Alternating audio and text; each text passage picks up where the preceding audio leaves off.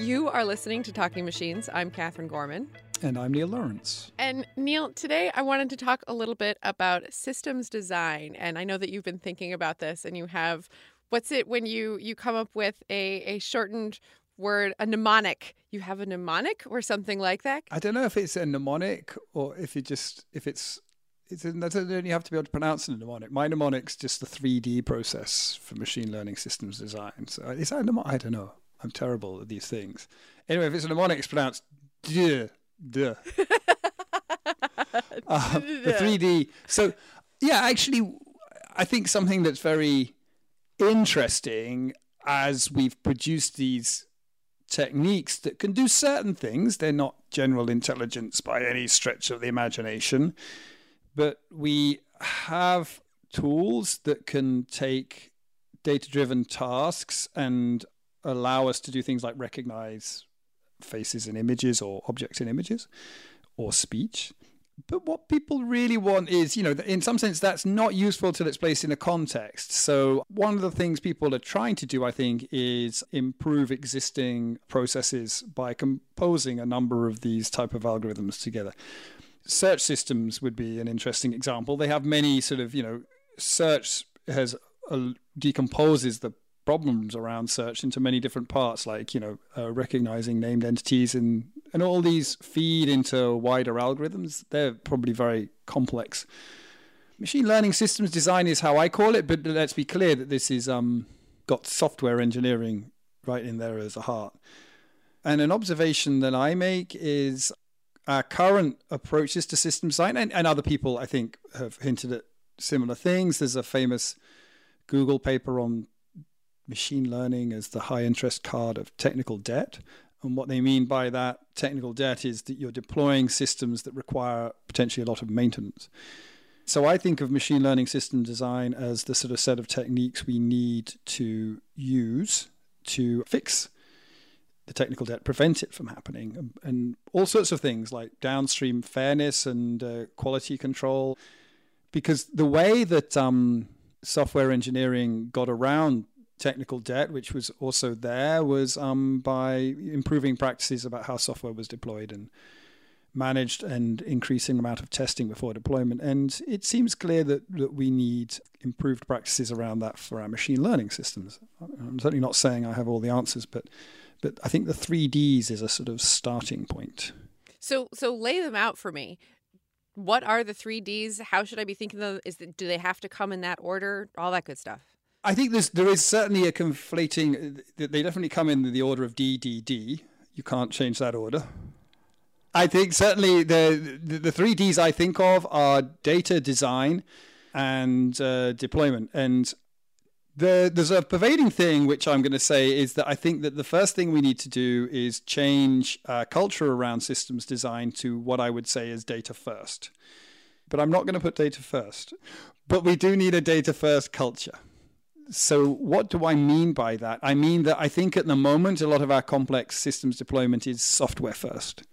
And software first means we stand up software systems, we look at the quality of them, the scalability of those systems, and we monitor our effectiveness by sort of quality measures around that, like, how long our service is up and so on and so forth. And we have a lot of testing approaches to not deploy broken things within that. So continuous deployment allows us to sort of deploy updates.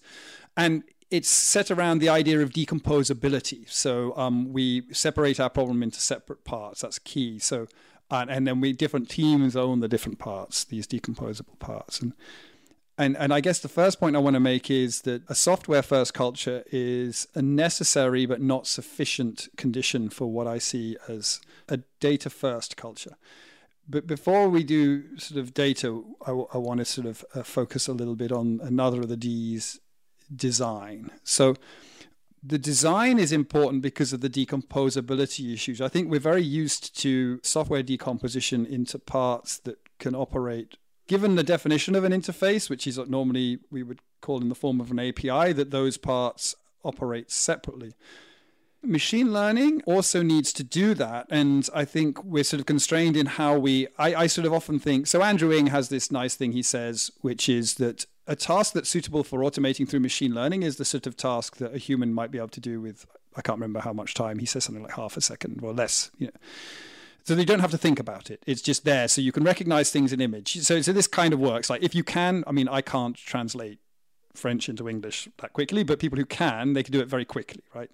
I think that that's an interesting starting point. And so the sort of thing you can automate with machine learning is maybe that's not a full description, but it's a nice starting point. You've got to, whatever your complex task that you want to break down, you've got to break it down into decomposable parts that are of that form and that I can now replace with a machine learning algorithm. So if I'm building a driverless car, I don't, in some sense, maybe I could do that end to end because that feels like I can drive naturally. But actually, people don't seem to be doing that. They seem to be doing things like, I'm going to do lane detection, and that's a separate task from pedestrian detection, and that's a separate task from maybe cyclist detection. And I'm going to do each of these as a separate subtask, and then I need to compose these together into an overall system. So I think of the design step as that type of decomposition, but it's got particular challenges because of this problem of coevolution. So what do I mean by that? That these subsystems which are data-driven tend to feed each other. They're often not perfect. If the first thing in the web browser is the named entity recognizer, but it's not 100% accurate, it feeds a subsystem that is maybe classifying, given named entities, what the intent of the query was, somehow using other data.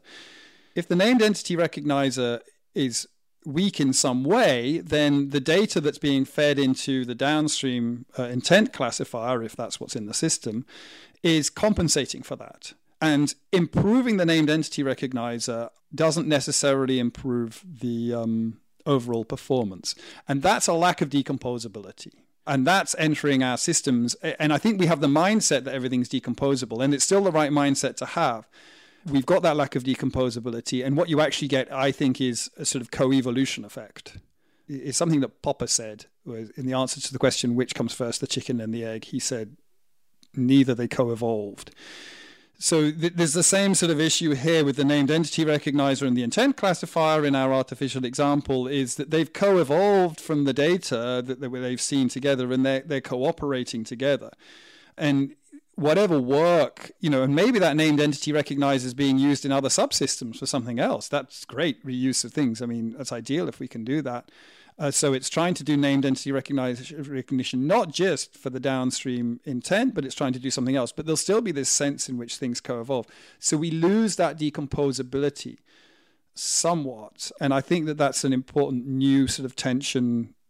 I mean, it's not new for people who've worked on these systems, but it's something that can happen in software engineering, but it happens much worse in machine learning. I guess the next thing is that if we decompose those tasks, and these sort of integrate together, the data and the design are there together, because can we get the data to actually deliver on those subtasks? So what we're sort of seeing is not people building general intelligences. We see that people are decomposing into subtasks, and they're constrained by what I just said, but also the data availability. And there's a lot of work put into labeling data in order to make that possible. So if let's take the car example. If I'm going to do pedestrian detection, then typically I will now need a large label data set of pedestrians in different circumstances, in images and laser range scanning and sonar and radar and whatever else I'm using. The data collection there, so the data availability for that becomes a significant constraint. But there's also this aspect of making your system data first, because so I don't know if I've mentioned this analogy on the program. I think I have, but this sense of data science as debugging instead of data science as programming. The way we tend to operate with data, the role of a data scientist is typically not, so the analogy, just to recap it, is the role of a data scientist is as if you found a USB stick on the floor, and on that USB stick there's some really important API call you've got to make from some code that someone's written who you don't know, and you also suspect that they may have written some dodgy code in there or some adversarial code. And your task is to sort of find which API call to make on that USB stick. Now, that's a big task. How are you going to do that? And the answer is sort of very, very carefully. because somehow you know that this is going to improve your system overall, but you also know that if you do this wrong, it could harm your system. So if it were code, you would spend a lot of time debugging, trying different calls in a safe environment before you deployed, writing test code around what you were doing, and then eventually coming up with 1 or 2 lines that are the thing that you want to deploy. And those 1 or 2 lines are going to be something like, I'm going to do a feature extraction this way, in effect, on real data, followed by I'm going to run this neural network or this SVM or whatever I chose, whatever I think worked. But it's worse than that, because the problem is that the code on the USB stick is evolving over time. So you do all this work and then you deploy it into the environment, but actually the real data is either the USB stick has the sort of training data, but the test data evolves as the environment changes. Or even in extraordinary cases, some of these systems are launched at such scale, is the presence of the system can change the data. So the fact that you launch the system changes the code on. So that's kind of pretty complex. So it's not really a USB stick. It's like a folder in the cloud that someone who you don't know has access to. Stuff is changing, and you have to continue to try to change with it or follow those changes or be able to predict around those changes. So you've got to have the test code, and that comes down to, I think now with GDPR, we're going to want things around fairness, and if there's significant decisions at the end of what you're doing, these type of checks that what you're doing is still valid, that you're not damaging your business, that you're being fair to your customers, that all these sort of things that needs to be carefully thought about. These are the sort of equivalent to regular software engineering tests that need to be deployed around the data. But that's so you see where I'm going a little bit with the data first architecture, because basically you see that data is the new software. I don't think I'm certainly not the first at this occasion person to say that, but when you think about it in that, I mean, it now seems easy, right? Because now we've said, oh, it's debugging. So we just have to go to software engineering textbooks and look at the processes for debugging.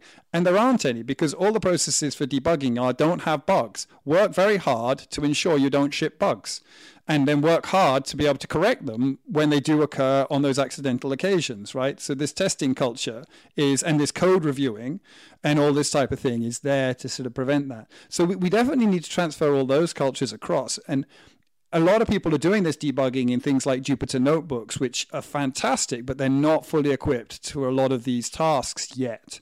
So, things like code review, I think, is not in data science, and we don't, the equivalent of code review, whatever that looks like. The challenges with reconstructing that analysis are hard. Like you're trying to reconstruct someone's debugging. So recording and storing that analysis so someone else can see what the thought process is. This is a known sort of challenge in statistics, the reproducibility of a statistical analysis. And there's a lot of overlap. Yeah, so I think that comes in it's there with the design, but I sort of place it across design and data.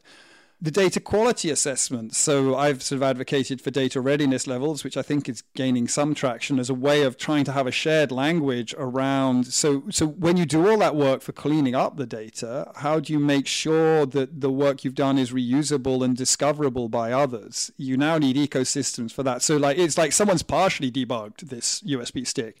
How can we register what they've done? Because we don't want to repeat that. I mean, the analogy I have there, it's kind of like a stream where we're trying to get data from, but the stream is polluted. And at the moment, we're all going to the stream and getting our own pot of water and purifying it independently rather than purifying the stream. So data first implies that we don't care, well, we do care about the inputs to our system, but we really care about the outputs of our system. So we care about whatever nodes there are in this subsystem, the decomposition. We care an enormous amount about the outputs and monitoring those outputs and what the data quality is around those outputs. So we stand that up as the thing that we're saying, this is what I do. It's not just the software service is a part of that because that's the reliability, but the verifiability of the data that you're producing and the sort of data qualities in those senses, that's kind of one of the things data readiness levels are designed to address.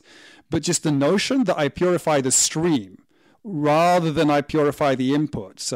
But there's an interesting boundary there because people are using the stream for different purposes. So I may be wanting to make a cup of tea, but if I turn the stream into tea, everyone else might be a bit pissed off.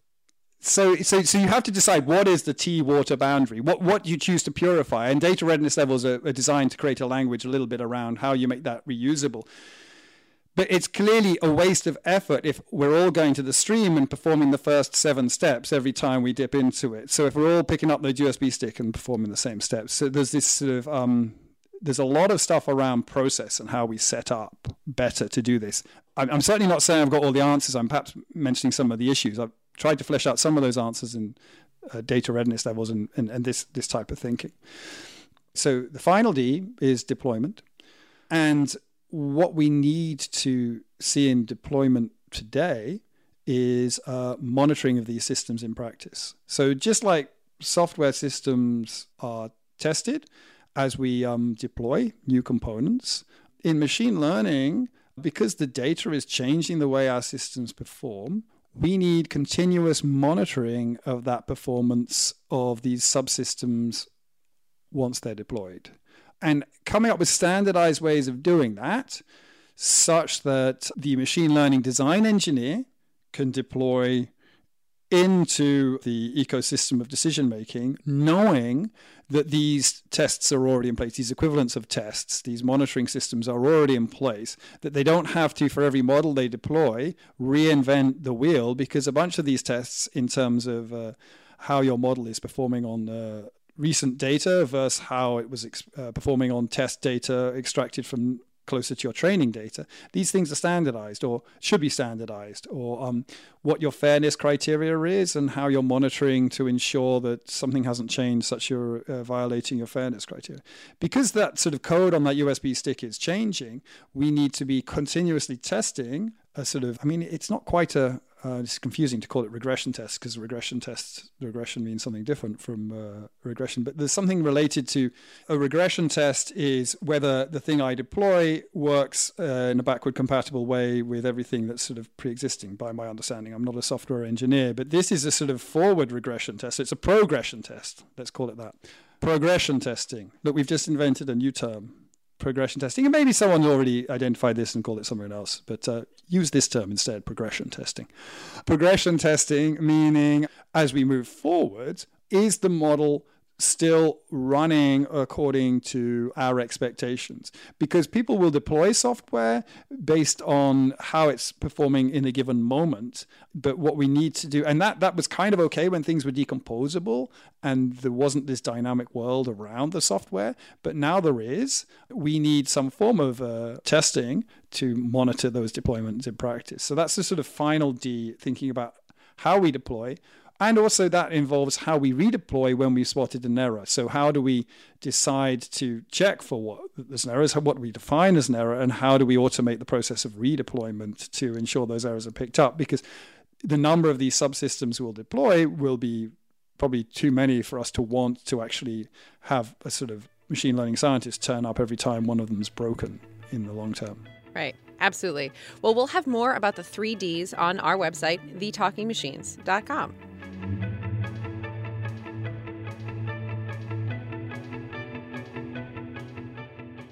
This week's question on Talking Machines is about fairness and transparency tools.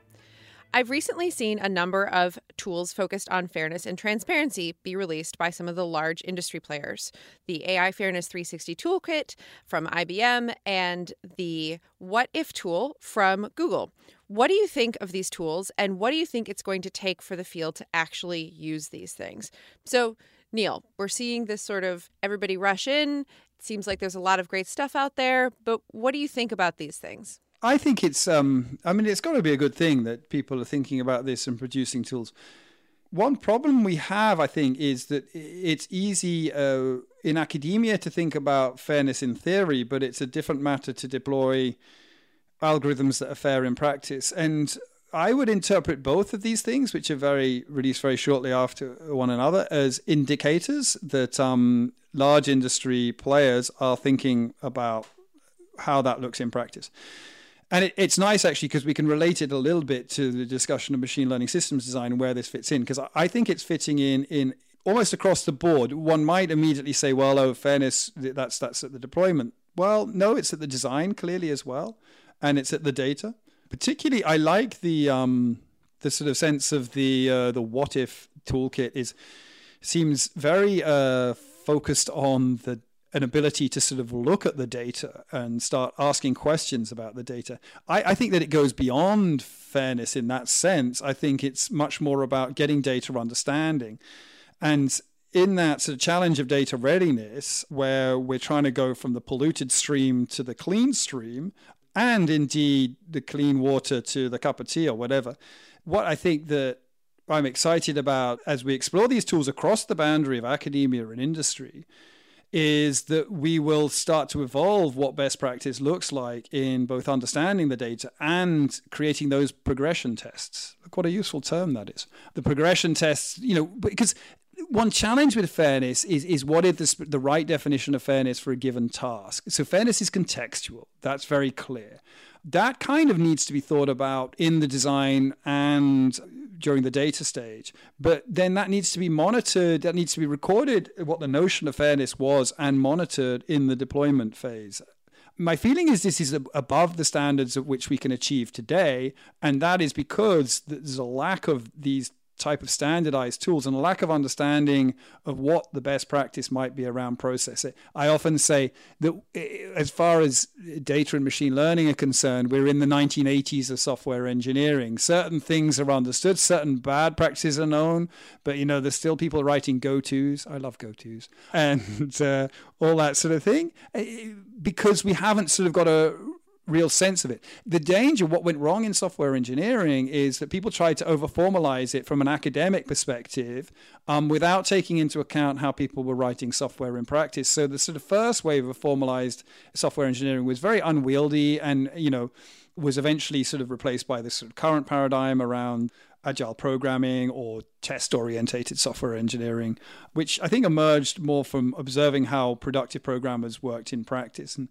I think tools like this are great help to developing that understanding. And it's sort of really critical that the conversation between academia and industry is really tight and close so that we move as rapidly as possible to a good understanding of how to do fairness well in our deployed machine learning systems. Yeah, and it's really interesting. On the What If Tool website, they one of the references they list is that paper that we talked about several episodes ago, Counterfactual Explanations Without Opening the Black Box, from Middlestat, Russell, and Washer. So it's really interesting to see these ideas evolve and then have life in the, saying the real world doesn't sound right, but in the applicable world that's probably the best way to put it. Well, how cool is that? Because in some sense, I think, one of the reasons I was excited about that paper was because it was combining a philosopher, a legal expert, and a machine learning expert to sort of really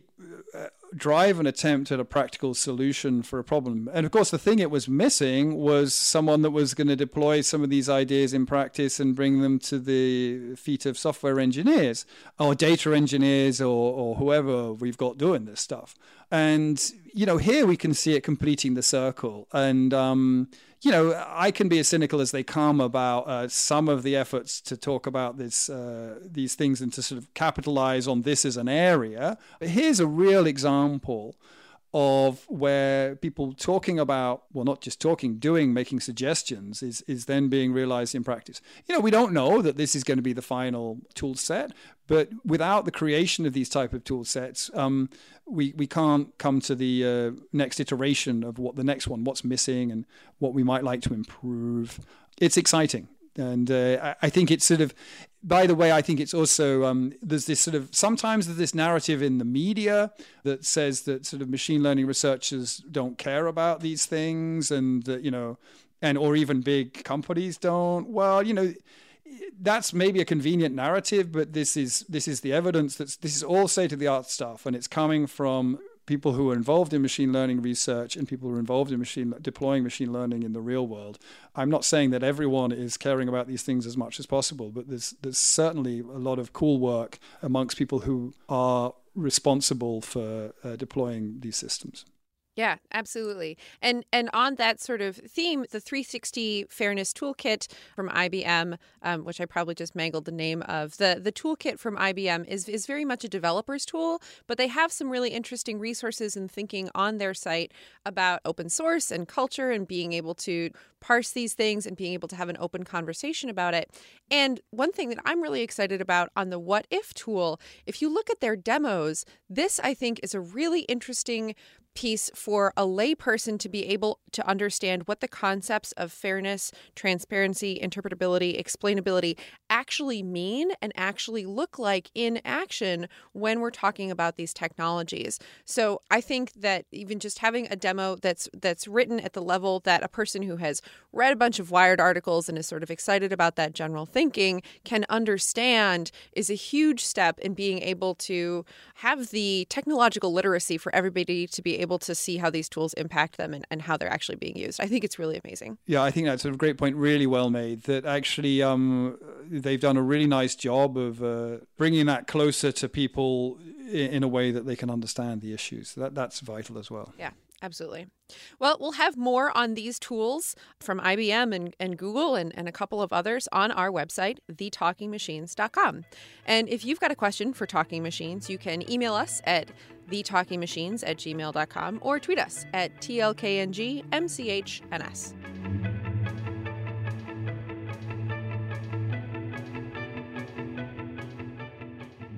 This week's guest on Talking Machines is Adrià Gascon of the Alan Turing Institute. And when we got a chance to sit down and talk with him at ICML, we asked him the first question we ask all of our guests. How did you get where you are? So I started my PhD in logic-related stuff, like very theoretical computer science. And then in the third year of my PhD, I went to the States.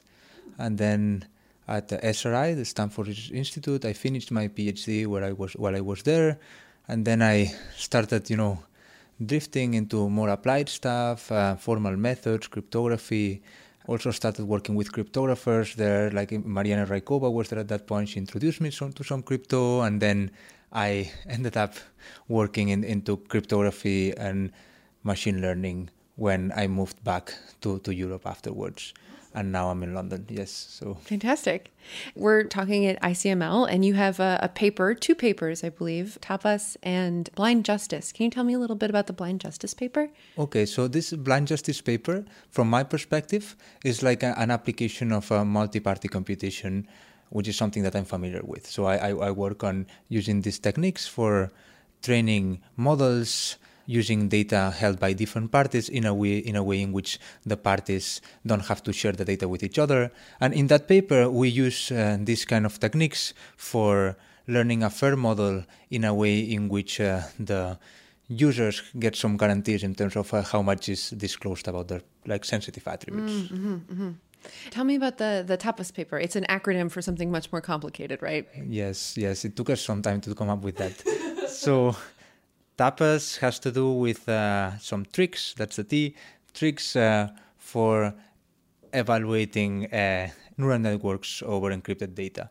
So we essentially show what tricks you can do that would accelerate how to accelerate the evaluation of these neural networks on something called homomorphic encryption, which is a kind of encryption that essentially allows the server, which would be evaluating this neural network, to do that as if the server was essentially blindfolded, so they can operate on your data without actually looking at your data, which sounds like magic, but can be done. Yes, that's fantastic. So tell me about how these 2 papers fit into the larger questions around cryptography and security that you're interested in. What are the big things you want to ask? I think that one of the holy grails everyone is after, from different perspectives and in different ways, within different communities, is the secure outsourced computation, where you want to essentially upload your data to Amazon or Azure or whatever and have them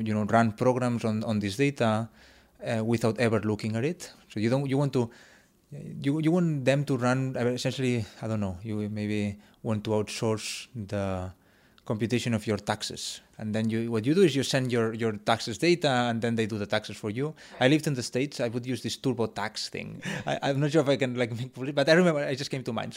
So I had to send my W-2 or whatever it was called, right? And then they would do everything for me. But this has some sensitive information, like who's my employer, Your social security number, which is like super secret in the States for some reason.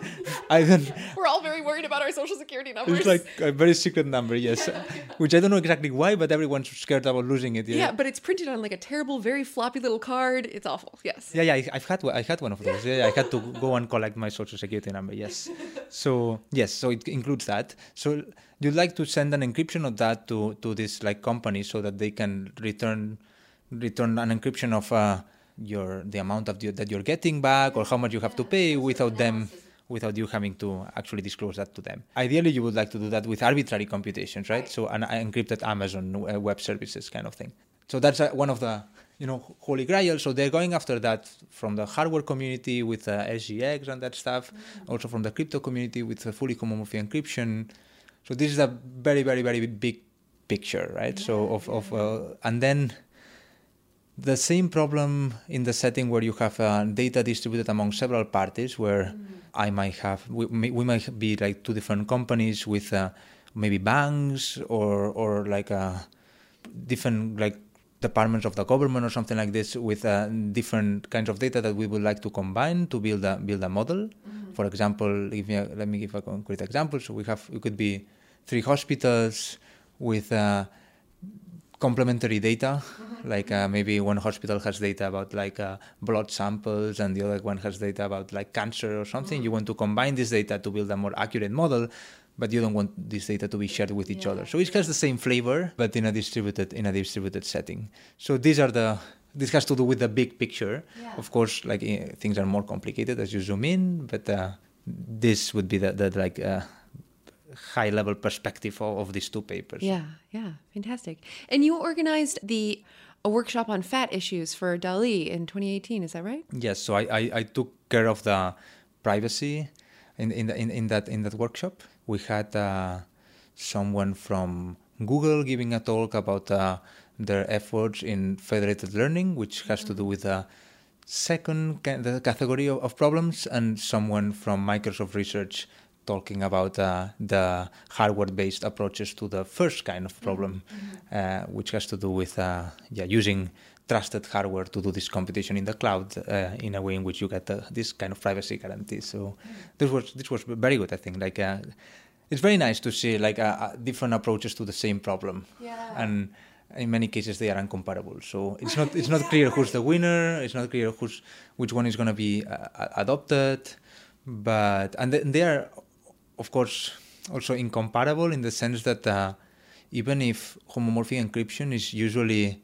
presented as something general that allows you to do any computation and that in principle enables this secure outsourced computation, in practice things are more complicated, right? So you want to build a protocol to do something, and then you might use homomorphic encryption in this like sub-protocol of your protocol. And so even if we tend to explain things in a very general way, in practice we use these tools as sub-protocols in bigger like protocols, and like surgical is the right term. Yes, I think. Nice. Interesting.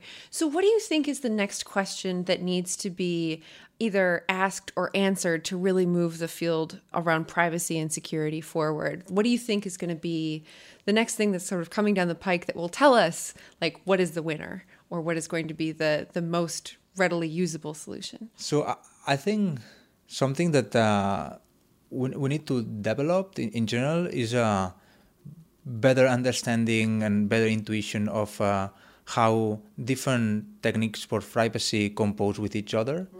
So you might have heard about differential privacy, for example, as a technique that is very successful and very useful. And then you've heard about SGX, maybe homomorphic encryption, multi-party computation. All of this gives some privacy guarantee, and what the word privacy means in all of these contexts is not the same. And this is tricky, and this happens with fairness in a sense, right? So they, again, like they have all these definitions of fairness, and one of them so I think that the problem is not that complex in privacy, but we need to understand well, and industry needs to understand well as well, that when you're trying to provide, privacy guarantees for in a machine learning tasks, there's more than one notion of privacy that you need to incorporate into your system, and that's tricky. That's tricky because the interplays between these technologies are not always obvious. You cannot it's very easy to make silly mistakes, like addressing one kind of privacy and claiming that you're addressing also the other one. Right. Okay, so very high level, I think that in understanding the interplays of different privacy definitions and somehow being able to express concisely what are the guarantees of a given system is something that would really help into having privacy by design becoming a well-defined thing, as opposed to something vague or something that may mean exactly what the person that designed the system means and nothing else. So do you think that there's some sort of question around communication? Like, do we just need to simply expand our vocabulary around privacy and start using more specific descriptors? Yeah, and I think people are already doing this in a sense. When I talk to people about differential privacy in combination with homomorphic encryption, things like this, they usually have a term for this distinction. I don't think we've converged to exactly the high-level terms that we should use. I usually call the differential privacy guarantee privacy in the disclosure or something like this of data, and privacy in the computation or something like this. Some people call it input privacy, and it depends, but I think we'll eventually converge to that, maybe by the means of a very nice book or a very nice survey or something, or something like this. But I agree, this is definitely needed. Yes. Yeah. So it's going to take some sort of survey research or some sort of consensus. Yeah. Someone very famous making very famous statements or something. Yes. Excellent. And so, how long have you been with the touring? I think I moved there February or March last year, so about a year and a half. Yeah. And how has your work been going there? I know they have several different teams, groups working on questions like this. It's been really nice in that I've managed to do lots of interdisciplinary work in for what I understand in terms of interdisciplinarity. So this blind justice work is that, in a sense, because I don't know much about fairness, and some of the other authors didn't know anything about multi-party computation when we started this, other than that this is possible. Yeah. And then if you read the paper and you know a bit of both fairness and MPC, you'll clearly see that it's like, oh, this paper is clearly one person with MPC expertise getting together with other person with this fairness expertise, and somehow chatting to converge to what kind of properties you would like and whether they can be achieved or not, and at which cost. And so I think this really reflects my experience at the Turing. This paper, as well as the other paper, the Tapas paper, is also an instance of this kind of interaction. So it's been really nice, and exactly what one would expect of a place like this. So of course I still work with people from my community, but on a day-by-day basis, I can have this kind of interactions that otherwise are I think difficult to have in an environment where you are maybe in the context of a department. Or sort of siloed with other people who are thinking about the same questions that you might be thinking sort of in a similar way. Which is good. I think it has advantages, but it's a different set of advantages. So it's very nice. Yeah. So what questions are you excited about asking next? Okay. So I think that we can still, so more generally, for this setting where we have several parties building a model together, I think there's still room for improvement. So we can try to emulate the progress that was being done in the setting where the computation is done in the clear, and try to essentially port those tricks to the setting where the computation is done on encrypted data or using these multi-party computation techniques. And this requires essentially understanding very well these tricks from the machine learning community and applying them or reproducing them in a secure way, which requires designing new protocols. So this is something I'm excited about, making these protocols more more scalable and like make them scale to real world applications. So that's one aspect of my research that I'm excited about. And then something that I think would be also really nice is coming up with new definitions of privacy that capture better what we actually want to do. Like especially in this context where you have like several different definitions that combine, sort of define what you really want, but combining them is tricky. Maybe one can find definitions that actually do what you would expect of what you would expect when you say privacy in a particular setting. So these are two things that I think I find exciting. Yeah. Well, Adria, thanks you so much for taking the time to sit down with us today. It's been wonderful to have you on the show. It's been great. I had lots of fun. Adria Gascon of the Alan Turing Institute in the UK. Really fascinating to hear him talk about the advancements being made in applicable privacy. Well, that's it for us this week on Talking Machines. I'm Catherine Gorman. Tune in next episode.